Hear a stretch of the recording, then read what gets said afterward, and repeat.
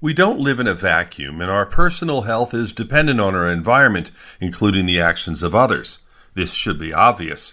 We could be on the highway and have our lives changed by a drunk driver. The examples are limitless, but our increasingly intimate connection with others throughout the world has been center stage in the past few years. During the pandemic, we saw clearly that disease doesn't respect borders, and the selfless or selfish actions of others can potentially make us very sick. The wildfires in Canada leading to the scent of burning wood in our neighborhoods are a clear example.